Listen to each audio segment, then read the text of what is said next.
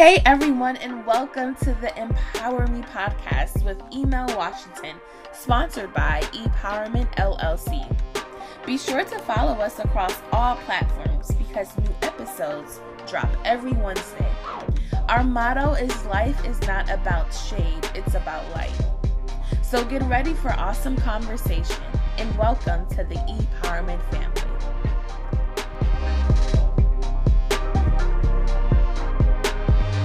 Hey family, what is going on? Welcome to another episode of Empower Me, the official podcast of the ePowerment brand.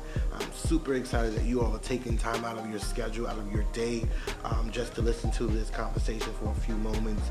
I love you so much for your support. It means the world for me, to me. And before we get into the conversation, I need you to do me a huge favor.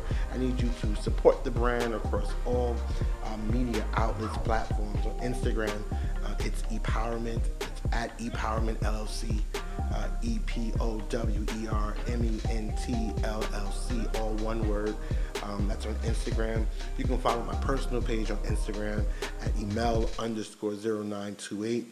On YouTube, it is the ePowerment LLC.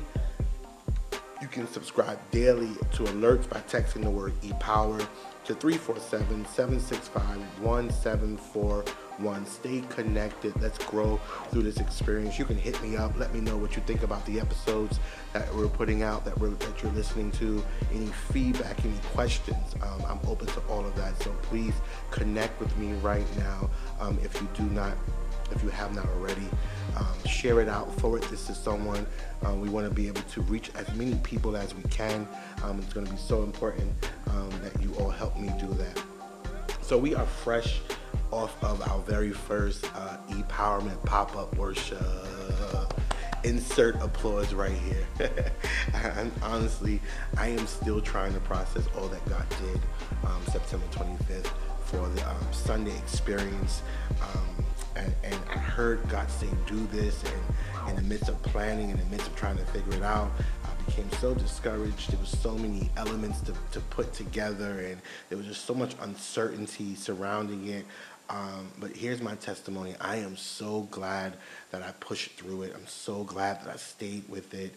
I'm so glad that I trusted God enough to continue to just step out and do what He asked me to do. It was such an amazing night, and I think it'll be one of those nights. I think we all have these moments in our life that we'll never forget, and that first pop-up for this brand is a moment I'll never, ever forget. The food was amazing. It was just a whole vibe. The music, everything was just where it needed to be. So with this event, I started to think, and this is where the conversation is coming from today, is I started to really reflect on a lot of things. I'm turning 35. By the time you hear this, my birthday should be out. It should be done by then. But I'm turning 35, and I usually use my birthday to reflect on a deeper level. Right? So now anyone who knows me, you know that I reflect daily. I reflect hourly. I reflect minutely. It's just a part of who I am. So I don't want you to think, he only waits till once a year to reflect. I reflect daily. I think that self-reflection is so important. And to be honest with you, I think some of the biggest issues people have is because they do not self-reflect. The Bible says in 2 Corinthians chapter 13, verse 5, examine yourself. And I think it's so easy and it's fun. Let's just be honest. It is fun to pick apart others, to look at how people are living their lives and judge them, make fun of them, go to our group chats and go back and forth about people's mistakes and issues. But we never really take time to examine ourselves. So I self-reflect very differently. I do it very often. And this year, as I was beginning to just self-reflect, questions just came to me. How have I changed? It's a whole nother year of life for me. How has my life changed? Am I any different? Or am I still the same? Has anything changed about me? Are any of my relationships improved? Where am I? Where do I hope to be? All these self-evaluating questions. And I can honestly say that as I'm recording this, I am in such a different place this year.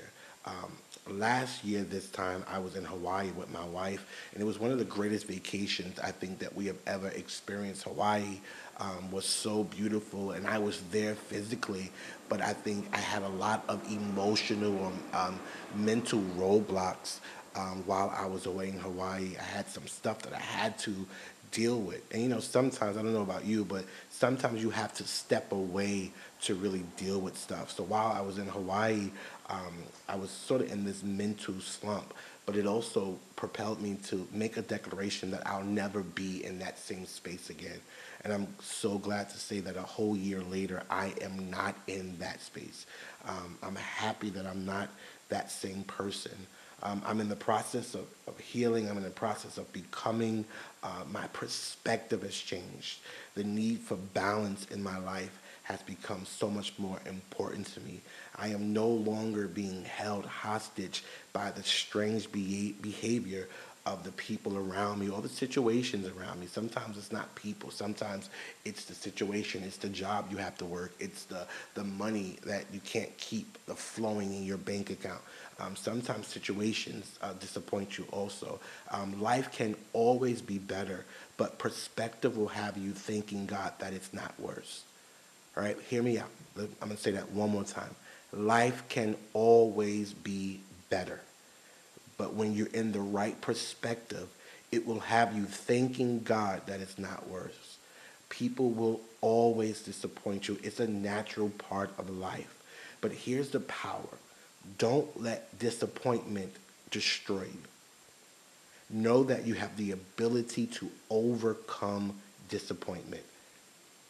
Life is full of it, but understand that as long as there's another day, there's another chance for grace. Yes, God. As long as you are alive, it's another opportunity to experience the grace of God. So this is where I am, right? Loving God is so important. It is one of the most important things. It is the most important thing in your life. You love God, which causes you to self-reflect. You shift perspective. You overcome disappointment. And the last thing I've been living with, and I want to just take a few moments just to deal with it, is Proverbs chapter 4, verse 23. It says, keep thy heart with all diligence, for out of it are the issues of life. That word there for keep is the word for guard. So we self-reflect, we shift perspective, we overcome disappointment. And the last thing I want to encourage you to do, the thing that has kept me this last year, is you guard your heart. You have got to come to a place where you aren't being so sensitive, because sensitivity gives rise to reaction. And here's what I've learned. Everything doesn't need a reaction out of you. Everything doesn't need a reaction out of me, because sometimes our emotions, most times we have to remember that our emotions are just temporary. And if I allow myself to act out of temporary emotions, then we create permanent problems. So guarding your heart will give you a chance to think before you speak, think before you act. You can heal better when your heart is guarded, when you're keeping your heart, when you're becoming a more disciplined believer. I strive to be a great husband, a great father, and these things have to happen by me guarding my heart. If I left my heart open, if I allowed myself to be sensitive to every issue that came across my table, I would be too distracted to be a dad. I would be too miserable to be a husband. So learning how to guard my heart is the thing that has helped me. It does not mean that things don't upset me. That's not what I'm saying. But putting it into the perspective of things happen. You talk it out.